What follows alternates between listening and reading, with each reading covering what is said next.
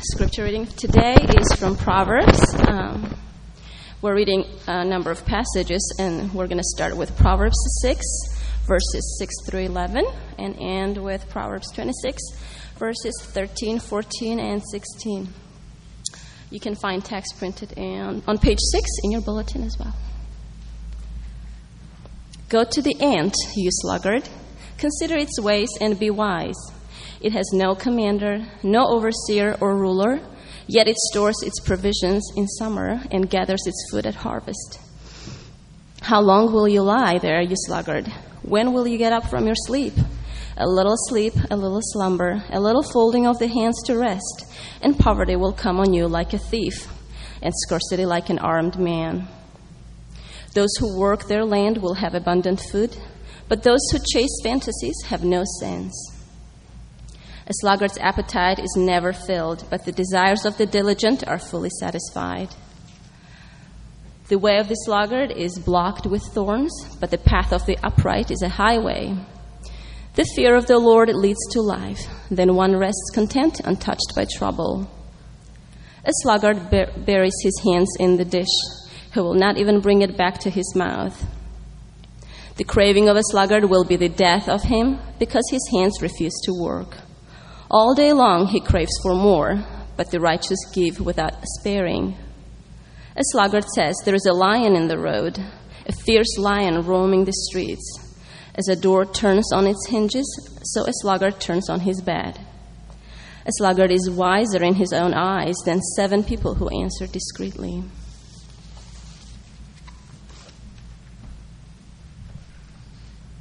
Buenos días. Hoy vamos a leer del libro de Proverbios en la página 7. Anda perezoso, fíjate en la hormiga, fíjate en lo que hace y adquiere sabiduría. No tiene quien la mande, ni quien la vigile, ni gobierne. Con todo, en el verano almacena provisiones y durante la cosecha recoge alimentos. Perezoso, ¿cuánto tiempo más seguirás acostado? ¿Cuándo despertarás de tu sueño? Un corto sueño, una breve siesta, un pequeño descanso, cruzado de brazos, y te asaltará la pobreza como un bandido, y la escasez como un hombre armado. El que labra su tierra tendrá abundante comida, pero el que sueña despierto es un imprudente. El perezoso ambiciona y nada consigue, el diligente ve cumplidos sus deseos.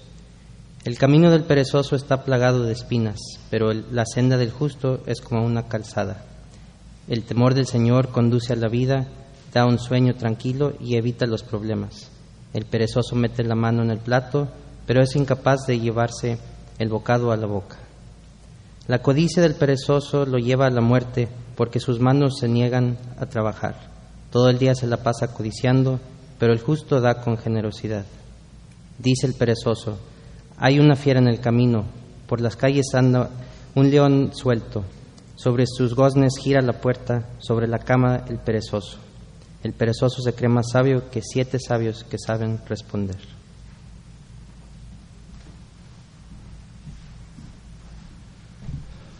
Thank you, Layla and Oscar. Well, we're continuing in our study on the book of Proverbs, this topic of wisdom.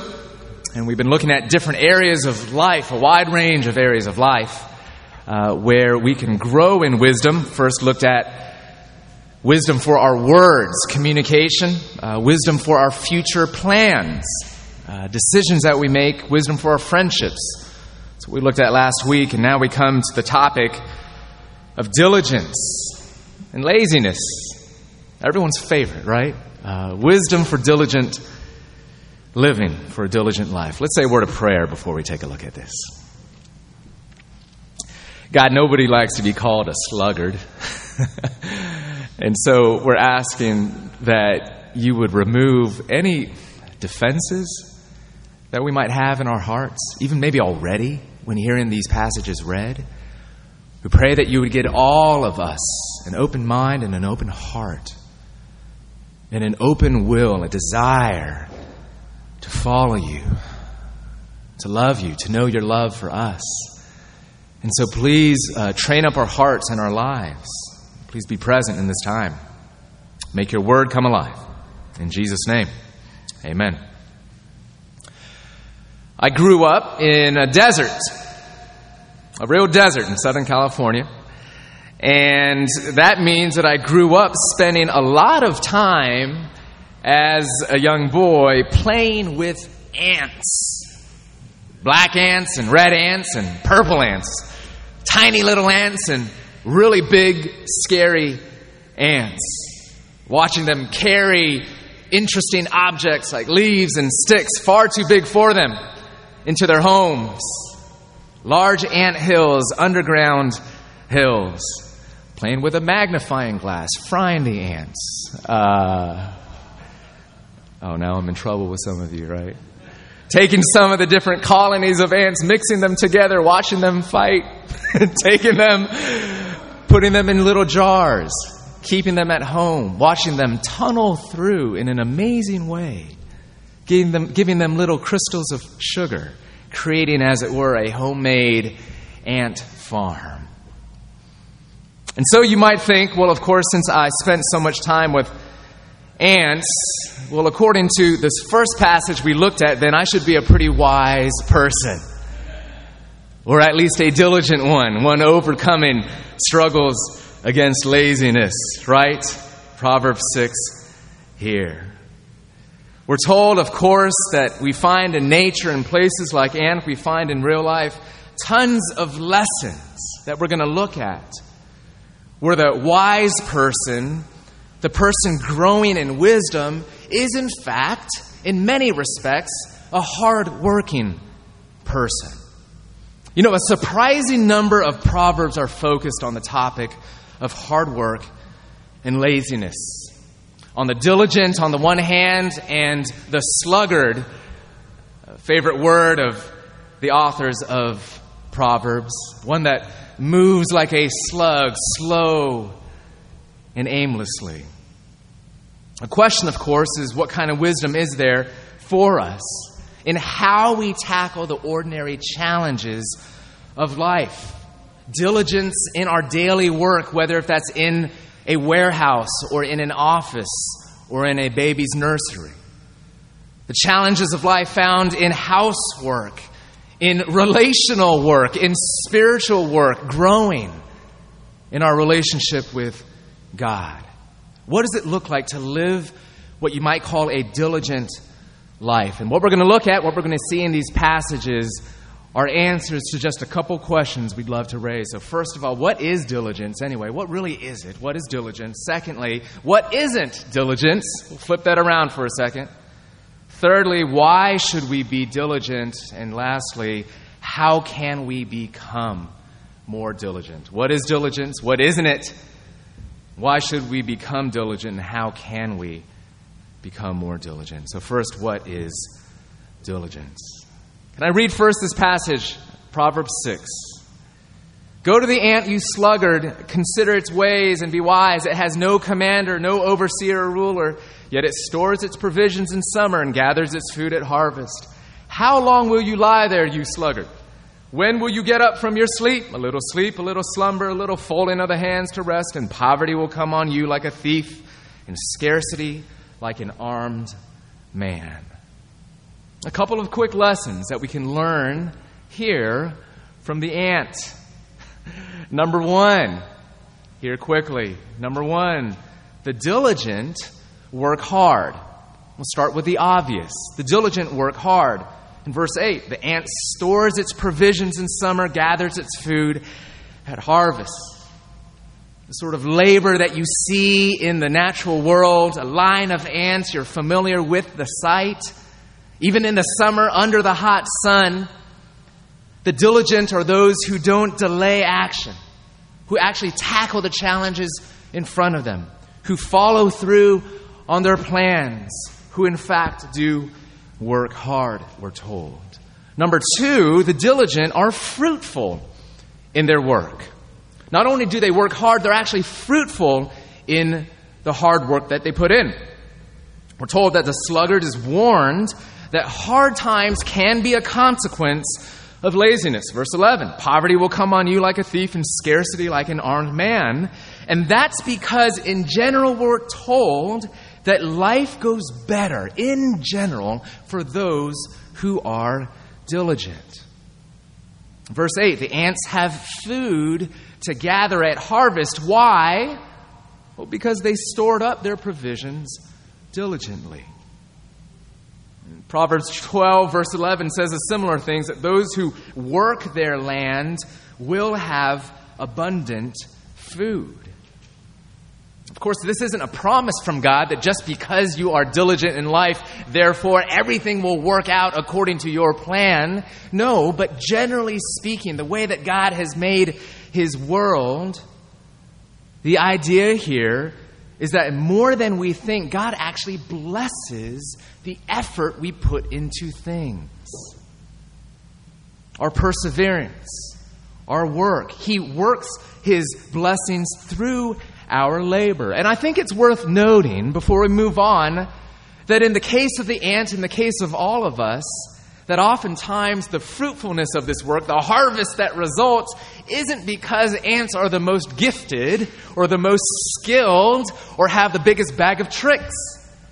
It's not because they're the strongest insects in the world that they are reaping a great harvest. It's because they're diligent.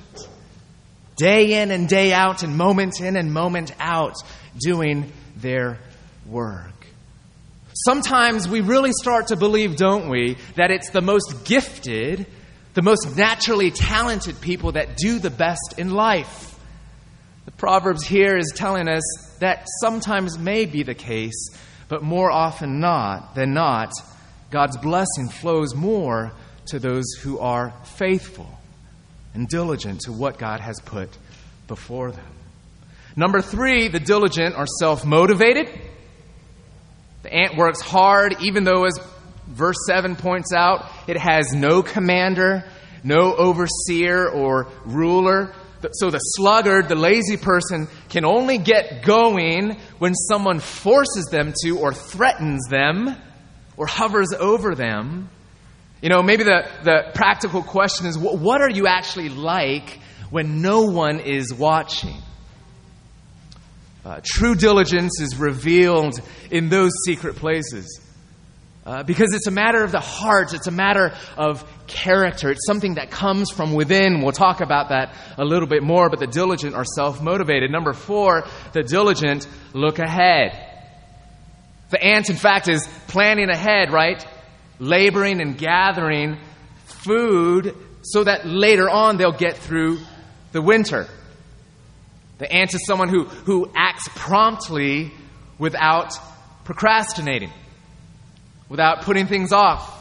The sluggard, on the other hand, we're told, never looks ahead, doesn't actually plan ahead. Verse 10 is interesting because we're told that, warns that a little sleep, a little slumber, a little folding of the hands to rest, in the end could add up cumulatively to disaster in life. So in that moment, you wouldn't think that it were that big of a deal. A daily act of laziness, a small habit, those sorts of things that actually could add up to disaster. Because the sluggard is one that only has a short-term perspective, can only think about, what do I want right now? Can't plan ahead, will procrastinate, only looks for instant gratification, whereas the diligent person is one who knows that short-term pain and sacrifice is often needed for future benefits. They understand what Proverbs 15 is saying in verse 19, that the way of the sluggard is blocked with thorns, but the path of the upright is a highway. The way of the sluggard is always blocked somehow with thorns. It's sort of illustrated in life when you think about the dishes that pile up when I'm not doing them at home. If you would just chip away at them little by little, it would be an easy task. But the longer you put them off, out of laziness in my case, let's say, the harder it is to get the gunk off. It's a little more crustified. It's a little bit more work. It ends up being more work in the end than it would have been if it was approached with a little daily diligence. In other words, that proverb is telling us it's always harder to complete tasks when you delay or procrastinate.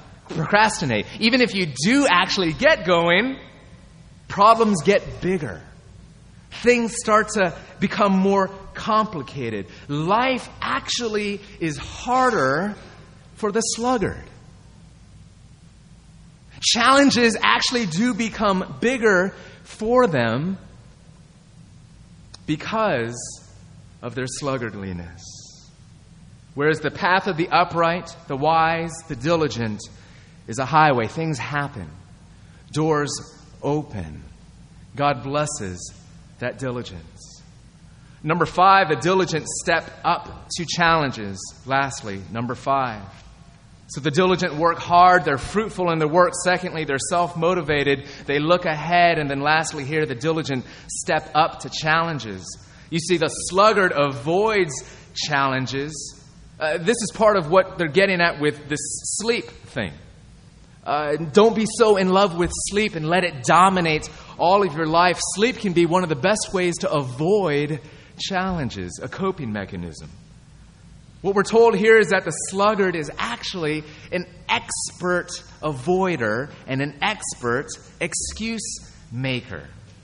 Look at chapter 26, verse 13 in Proverbs. A sluggard says, "There's a lion in the road, a fierce lion roaming in the streets. I can't go out to work. I'm going to get killed here." There's always something, some excuse, some reason for their inaction. It's never their fault. It's something that they can always point to and say, "That's why I can't do that work right now." The diligent, on the other hand, is one that tackles the challenge, works at it, goes at it, and is blessed by God in it. Now, let me pause here. Some of us really need to hear this, don't we? I mean, for some of us, this call to diligence really is a big need in a lot of areas of life. Some of you perhaps do need to get out of bed or get going or plan ahead better or be more fully engaged. What is it for you? What are areas of sluggardliness in your life? Areas where you can grow in greater diligence? Or maybe, and maybe more importantly, you might be on the ball in certain areas of life, maybe even most areas of life. And maybe you're even telling yourself, "Well, I'm not a lazy person. Are you kidding me?" But maybe there's that one area of life. That one area of life where you are making excuses. Or you are being avoidant. You know, maybe that one relationship or that one quirk you have in the way you relate to people. That one area of the house or your housework. That one part of life or that one part of your job or something that you know you are intentionally avoiding, even neglecting, not being faithful to, where some of these cautionary words about sluggardliness can apply. What is it for you? Of course, here's the thing.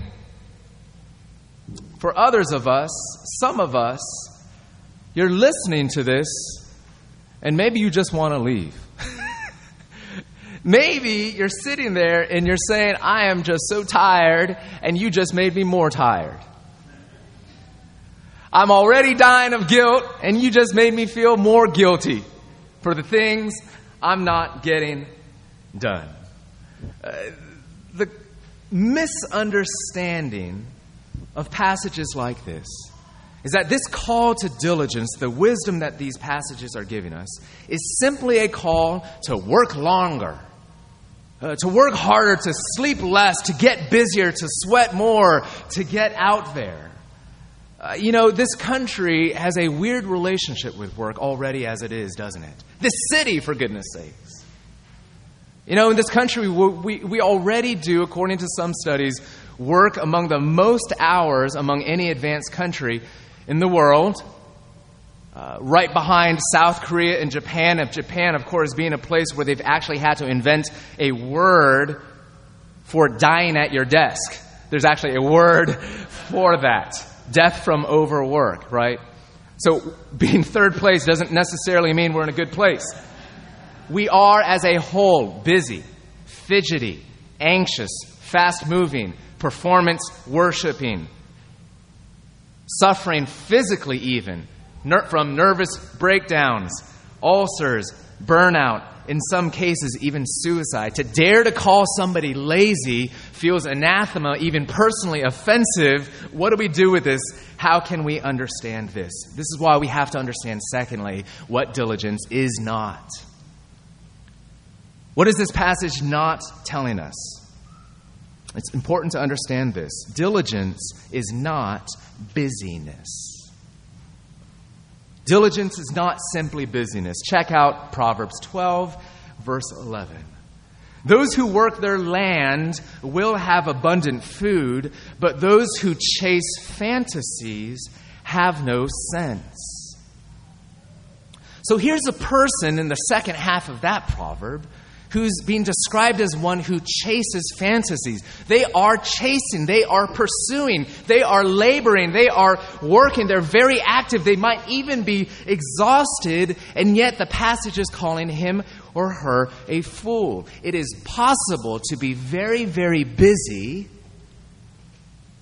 and to have completely misdirected and mischanneled your energy to the wrong thing in the wrong place. Just because you're breaking a sweat doesn't mean you're diligent. I have this picture in my head that I've been looking at a lot and picturing a lot in my head, and that is of my son who is currently trying to figure out the fine art of crawling. And so he, for the most part, is getting his limbs oriented in the right way, and when he sees an object in front of him, you hear him make noises that expresses his enthusiasm to tackle that thing, and you see him lunging his shoulders towards that object, and you see him working at it, and when you watch him, though slowly, he is scooting backwards, moving further and further away from that toy that he desperately now wants. Of course, he is literally dripping with sweat because he's my child, and is, before you know it, half lodged underneath the couch because he's backed himself into such a terrible predicament. What a picture of so many of us who are laboring so hard, working so hard, yet you're moving in the backwards direction that perhaps God has called you to move. The Proverbs here is not trying to simply get you to work harder. It's trying to teach us how to work smarter, with better character and an enlarged faith, with a right sense of priorities. In other words, this is not a celebration of busyness, because in fact sometimes we are busy precisely because we are lazy. Let me break that down for you just a little bit. Eugene Peterson is a pastor and an author, and he wrote a wonderful book for pastors called The Contemplative Pastor. And he talked about this issue of how often pastors are just overwhelmed with this sense of busyness. And he sort of talks through that in one chapter. And he says this, and I've lingered on these words and been convicted by it, sometimes discouraged by it, and come back around to it again. And I think it applies beyond just pastoral work to all of us. I'd like to read it to you. He says this: I am busy because I am lazy. What does he mean? I lazily let others decide what I will do. I lazily let others decide what I will do instead of resolutely deciding myself. Because it takes work to plan and schedule. It takes effort, in fact, to say no to people's demands. Listen to what he says. By lazily abdicating or surrendering the essential work of deciding and directing, of establishing values and setting goals, other people do it for us. Then we find ourselves frantically at the last minute trying to satisfy a half dozen different demands on our time to stave off the disaster of disappointing someone. How much of our busyness actually is owing in part because of our inability or our refusal to jump on top of a given responsibility, which might be a mountain, it might be really significant in your life. Not saying it's simple or easy, but where we're to use our God-given abilities to plan and to put out and set out goals and priorities and to pursue them, and then to let go of the rest, embracing our limitations as human beings, knowing that we can't do it all. How much of our busyness is actually driven, in fact, by laziness. And how much of our busyness actually appears to be and even feels like productivity, and in fact it is not. It reminds me of my college years, all of them. How many hours spent in the library? You know, you sit there and you almost wish you could go back and do it all over again. Hours spent with books open, backpacks hauled out, life covered with stress and guilt and the sense of needing to do more and yet so little actually being done. Right?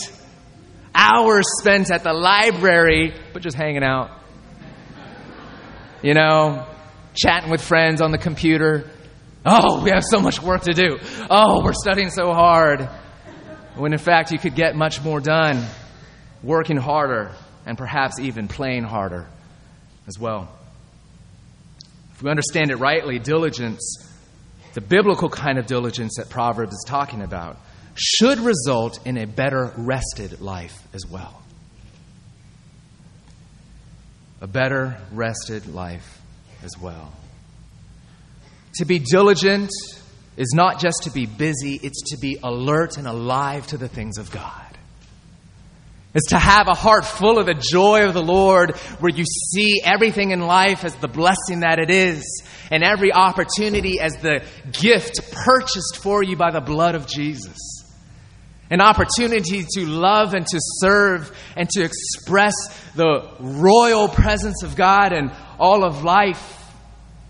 It's finding energy from being someone that's saved by the grace of God. It's being attentive to the things of this world because you know that God has been attentive to you. It's energetic labor that arises out of the joy of the gospel and a relationship with God. Not just busyness, but joyful energy that comes from God. Thirdly, then, why should we be diligent? What's it for? Okay, what it is and what it isn't, but why should we even care to be diligent? Two things quickly: service and satisfaction. Service and satisfaction. Proverbs 21, verse 25, the craving of a sluggard will be the death of him, because his hands refuse to work. All day long he craves for more, but the righteous give without sparing. Again and again, the book of Proverbs resounds this message: the lazy person is a selfish person. The person that's just simply trying to preserve energy in life and opportunity only for themselves. The only thing that drives them are their own cravings and their own desires, whereas the righteous person, the diligent, wise person, is someone that in the end gives without sparing. Here's a motive of diligently applying yourself to your work, your relationships, your spirituality, everything in front of you. It's to have more to give away. It's to be able to serve people, to be able to love people with the time that you have, with the money and the gifts that you've been given, physical resources, spiritual resources, insight and emotional wealth that you have, even the work itself that you do, to see your job day to day as a way of serving God's world and the people around you. And how different is that from the more typical ways in which we try to motivate ourselves to be diligent? Work harder because you're better than a lazy fool. What is that? Pride. Or work harder. Get off your seat and get out of bed and work, because if you don't, then God is going to hate you and people are going to discard you. What is that? Fear or guilt? How about love as a motive? Selfless love. Diligence as a way of serving others around you. Secondly, not just service, but satisfaction. Satisfaction. Proverbs 13, verse 4, a sluggard's appetite is never filled, but the desires of the diligent are fully satisfied. And so if you work hard, we're told in this one proverb, diligently working at your crops or your field, your stomach will be filled, literally. Your appetite will be satisfied. But more than that, there's a satisfaction of the soul. There's a contentment of heart. There's a sense of, this is fulfilling for me to apply myself and to do good, hard work in life. And you know the feeling, whether if it's after a good workout or a good run. After a good conversation with a person in front of you, a friend, it wasn't an easy conversation, but it did give you some life. Of cleaning the house or cleaning your soul, of living life in a way where you are exerting your energy and devoting your gifts and your personality and your person to the world that God has made, it's satisfying, isn't it? In fact, because it's part of being made in God's image. Do you understand?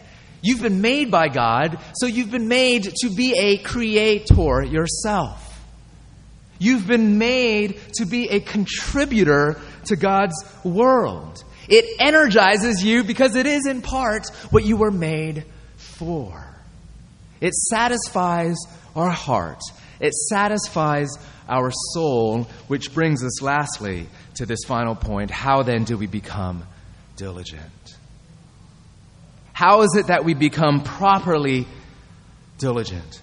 Neither underworking in laziness nor overworking in mere busyness. How does it happen? Look at chapter 19, verse 23 and 24. The fear of the Lord leads to life. Then one rests content, untouched by trouble. But a sluggard buries his hand in the dish. He will not even bring it back to his mouth. What is it that keeps us from starting to live like the sluggard who buries his hand or his fork or his spoon into a dish of food and then just calls it quits from there? It's too much work to even eat. What is the key? The fear of the Lord. Seeing God for all of His majesty, for all of His bigness, seeing God for who He is, seeing God as the maker of all things, the sovereign superintender over all things in this world. It starts with seeing God as God and me not as God.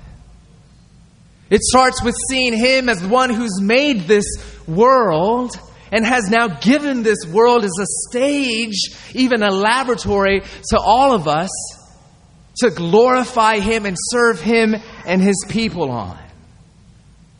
To know God in that way, to have awe of that sort of God, starts to pick you up to say it is a joy to know this God and love this God and serve this God with even the littlest of things. To not simply sit around and let life pass me by. To not be sloppy with the gifts that I've been given because I've been made in the image of God with His dignity and His glory. And this world that has been given to me is a world that He felt was worth rescuing by the blood of His Son. So should it not then also be worth me giving my time towards? To care about broken relationships and broken systems and broken stores and broken sidewalks and broken homes and all these ways in which we can apply ourselves with energy, with diligence. And the fear of the Lord and seeing God with this awe, which of course leads us to understanding His compassion in a new way. To say, if God is that big and God is that great, then how is it that He could forgive me so? How is it that He could love me so? As the psalmist says, what is man that you're mindful of him? What am I and who am I that you would give your Son to live and die and rise again for me? That our hearts would be filled with a deep sense that I am loved by God and I now belong to God through Christ my Savior. And what comes with that is a deep sense of inner rest, That I'm no longer frantically trying to make a name for myself because I belong to the King. Where I'm no longer just trying to use my gifts in order to use people and seem great in my own eyes, but rather I can lay myself down and become a servant of all because Jesus served me. There's an inner rest and even contentment of heart that the fear of God in the gospel of grace can give you and me. Don't you see? We wouldn't think of it this way, but it takes rest to be diligent. It takes an inner quiet to have energy to serve. It takes gospel rest to energetically and diligently live as God has called us to live. And only this fear of God can rescue us from underworking and from overworking to make us the kind of workers in the world that God has called us to be. People that are now, by the grace of God, freed to work and to strive and to labor, not just to be busy and not to avoid it simply being lazy. It's diligence that arises from love for God, joy in God, joy in the gospel because He's given us His Son, the friend of sinners, the lover of our souls. We live this way because we've been loved this way. And because we love Him and those around us in return. Let's pray together. So, Lord, we're asking that You would give us what we need to live diligently and by faith. We pray that You would protect us from all kinds of misunderstandings, but rather that You would give us wisdom now to live and to respond and even to obey. But it all begins with a deep sense of the good news of Christ. And so we pray that even with this song, that You would fill our hearts, satisfy our hearts. We pray in Jesus' name. Amen. Let's stand together and let's sing.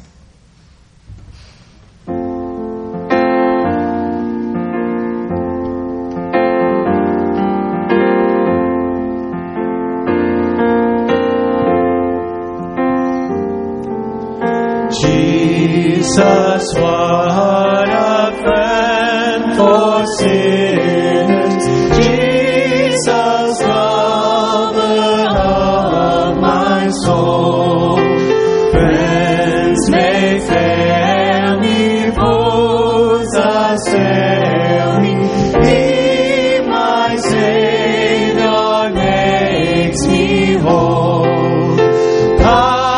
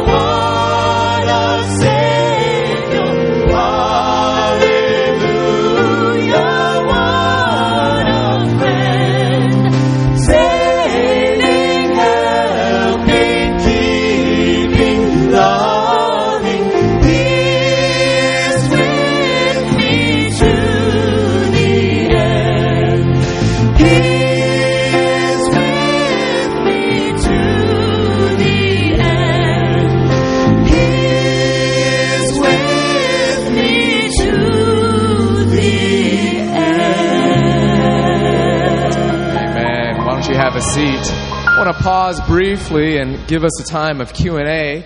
We like just interacting a little bit, give you a chance to digest or ask even tough questions. Never fear, you won't offend me or anyone, even if you bring different questions you have about God, big picture questions if you'd like to as well. This is a good time for that. But what questions do you have and how can we help you? If you can ask a question, that'll help our back and forth flow. And if you could actually word it in a way that everyone can understand, in other words, translating technical terms if you happen to use them, because we always have a good mix of folks that are here. Questions? Yeah, Aisha.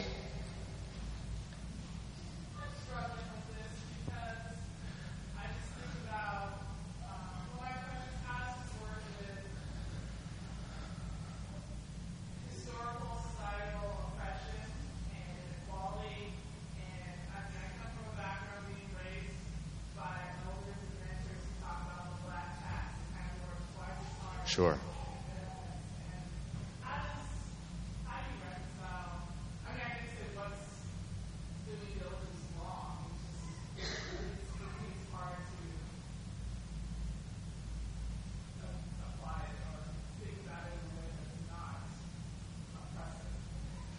Can you spell out a little bit, Aisha, in terms of the actual question? Is it that...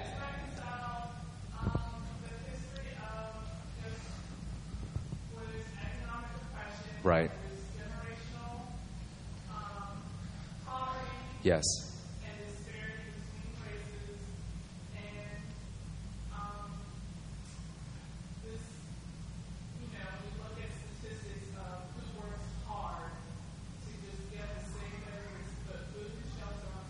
Right. Right.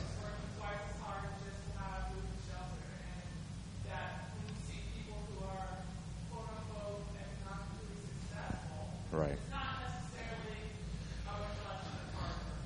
And I feel like this is something I struggle with. Right. And so just to clarify what you're getting at, but are you saying because these proverbs seem to suggest that simply if you work hard you should do well? Is that what you're getting at?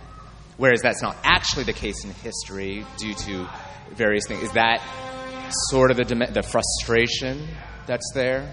Yeah. Good. So Aisha's bringing up a very important point about the more complicated dynamics of how people do in society, economically and otherwise, histories of oppression, structural injustices, ways in which it's not simply input A, output B in terms of if you work hard, then you will be successful. Or if you are successful, it was because you simply worked hard. And that's where it's important to understand that the Proverbs never said that. And if I leaned it in that direction, apologies from me personally, it's not what the Bible is saying. It is saying that generally speaking, there is a relationship between how we do in life and how we work. Generally speaking, God's blessing does operate through the energy and the efforts and the diligence that we apply to things. But in no way, and I think I said it briefly, almost in passing, is it a promise. Right, no, and it is hard, partly because we're going to talk about the Proverbs that touch on money in a couple of weeks.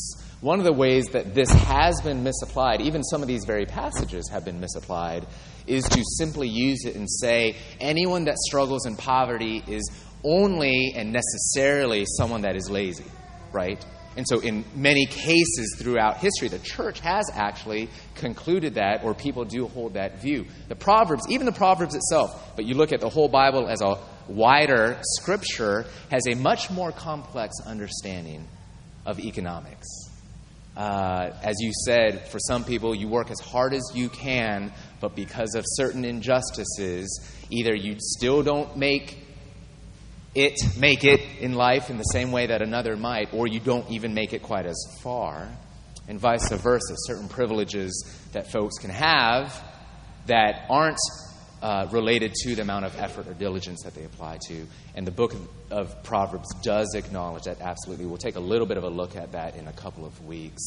And I hear your heart which is mainly the, right? And so here we are with you, because it is a complicated thing.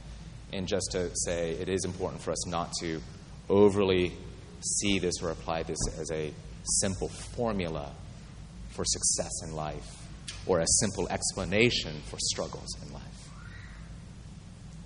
Great. Yes, ma'am. Yeah. Sure.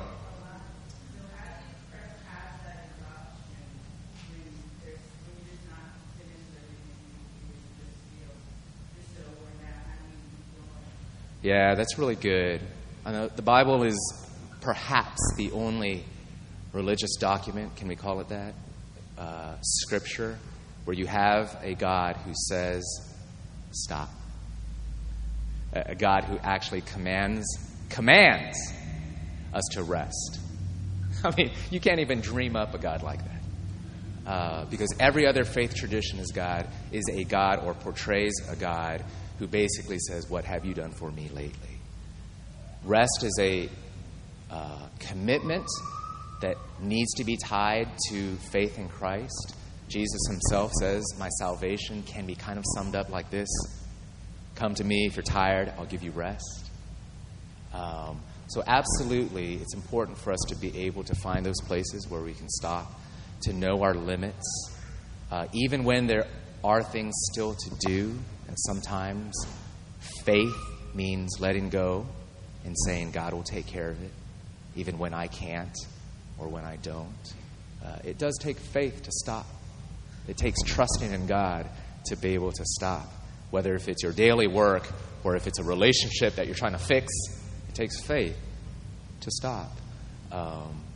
But it can be a complicated thing, right? I mean, what is it that led to our exhaustion in the first place?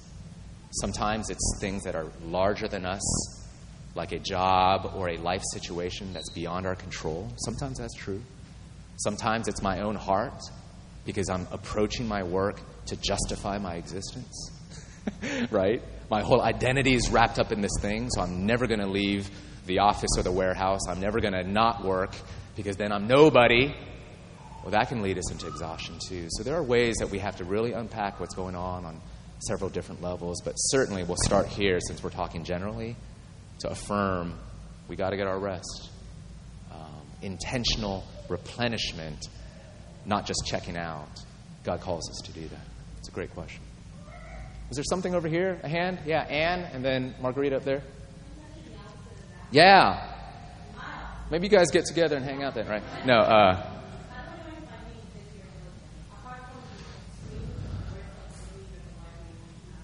yeah. It's a good question. You know, honestly, I don't have an easy answer off the top of my head or even from Scripture. How do you know the difference between whether you're being busy or you're being diligent? I think some of it is the issue of purposefulness. Like, busyness is something that sometimes you really just become a victim of. And again, that whole thing of like, we're busy sometimes. Not always. I hope that was clear. Not always, but sometimes we're busy because we're lazy. And, you know, how much are we actually laboring to decide what's our priority? What are the ways that we're trying to devote ourselves? What are we saying no to? What are we going to let just pass? What balls are we going to let hit the ground? And that's a deliberate decision so that we can be more focused and better devoted to the things that we feel like we need to be, right? And so I think some of it really is just a lot of honest work, as I always say here, and doing it in community, getting other eyes on you and saying, hey, what do you think? Am I just busy? Am I just frenzied? Right? Or is this just a very full season in life that God has called me to be faithful in? It's a great question. Margarita, last one. So, can you hear me okay? Yeah. So, when you were talking about being busy out of being lazy, Yeah. one thing I thought of was like the internet and technology, to what extent keeps us busy. Like, a lot of times when we're trying to procrastinate or Yeah. a lot of office jobs, people don't want to work, they just like, Facebook or surfing the internet and all this stuff. Yeah. And it's such a part of like this society and our daily life. So do you have any practical suggestions for how to not let technology like Facebook and email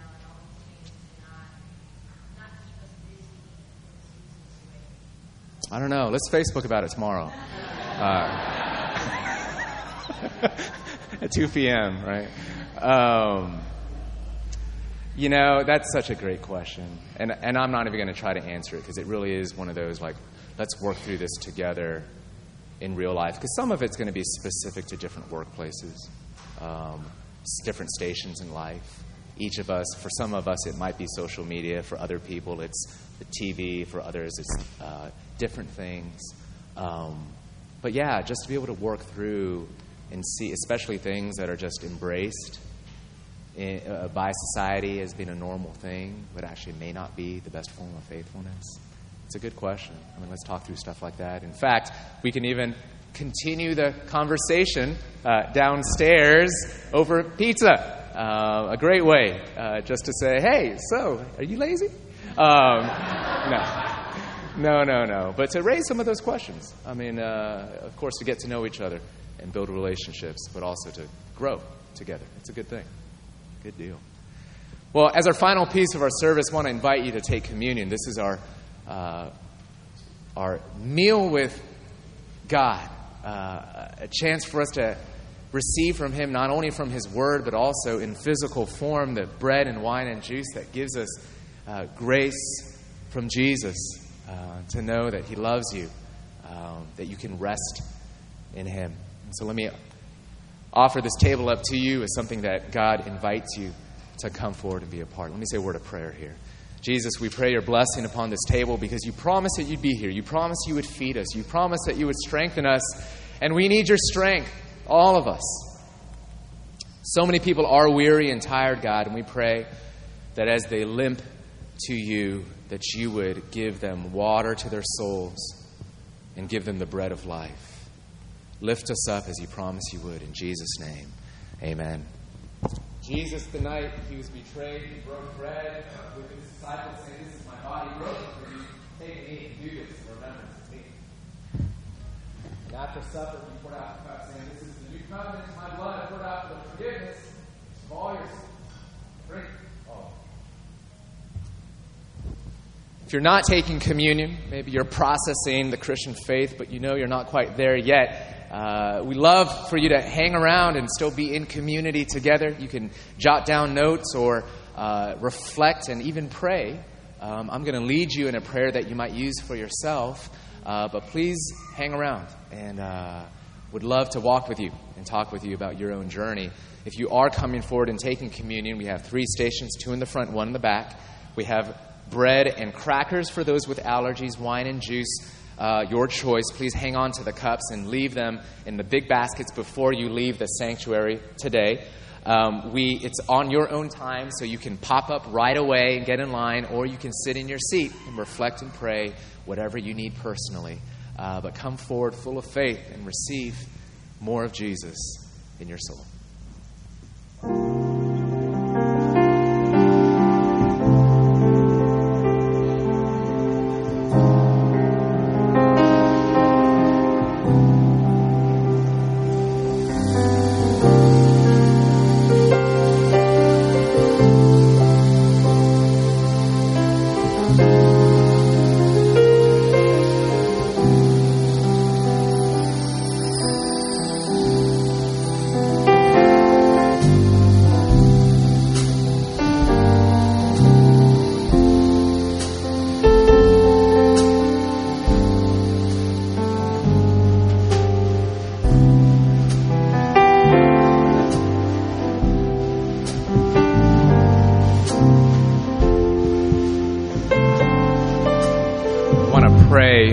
Prayer that you'll find on the screens overhead, but also in your bulletins.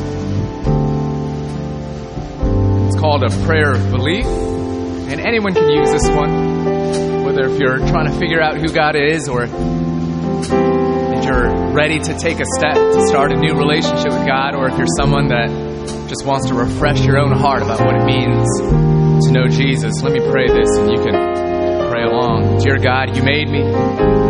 You cared for me even before I knew you. I'm so weak and sinful, I admit it. But I also know that I'm loved and accepted by you because of your Son. Jesus, thank you for taking the full punishment for my sin on the cross. You offer me forgiveness and new life, and I receive it. I receive you. I want to be more like you. Holy Spirit, please help me. God, I don't understand everything at this point, but I understand enough to trust you and to love you because you first loved me. Amen. You can take some of the words or phrases from that prayer and make it your own. But especially if you want to pray it for the first time for real, would love to talk with you. Talk about what it's like, what it means for you to start fresh with God, have a new relationship, a new beginning. Would love to do that. We'll wrap up in just a second, so if you are planning on taking communion but you haven't done that yet, go ahead and do so, and we'll wrap up in just a second.